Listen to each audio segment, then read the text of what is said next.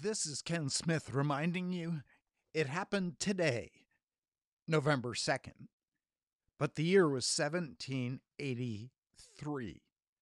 George Washington bids his farewell address to his army after the American Revolutionary War, 1783. On this day, abolitionist John Brown was found guilty of murder, conspiring slaves to revolt, and treason against Virginia. He will be sentenced to hang. 1859. On this day, James Garfield was elected the 20th President of the United States, 1880. North Dakota and South Dakota become the 39th and 40th states, 1889. Cheerleading begins in the United States as Johnny Campbell becomes the first cheerleader,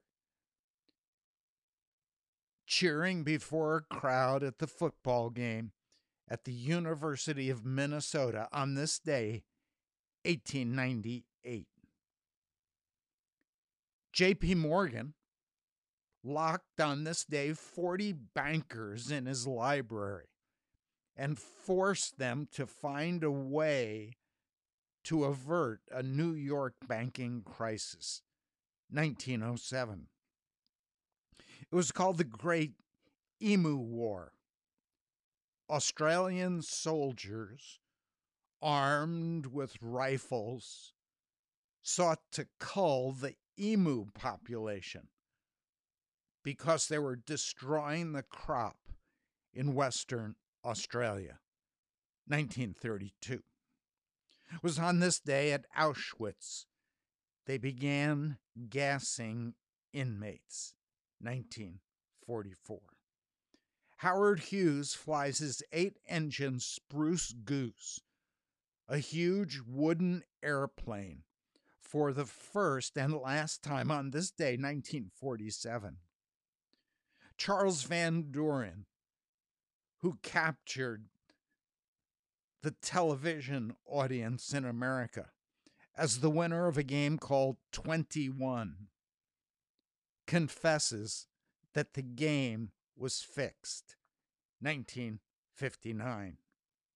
On this day, Democrat candidate Jimmy Carter is elected as President of the United States, 1976. On this day, U.S. President Ronald Reagan signs a bill establishing Dr. Martin Luther King Jr. as a holiday, 1983. The song Thriller was released by Michael Jackson, 1983. A Mexican radio station on this day erroneously reports that Mike Tyson had died in a car crash, 1988. Rudy Giuliani wins the New York mayoral election and becomes the first Republican mayor since 1965. That happened 1993. George Bush was reelected as president on this day, 2004.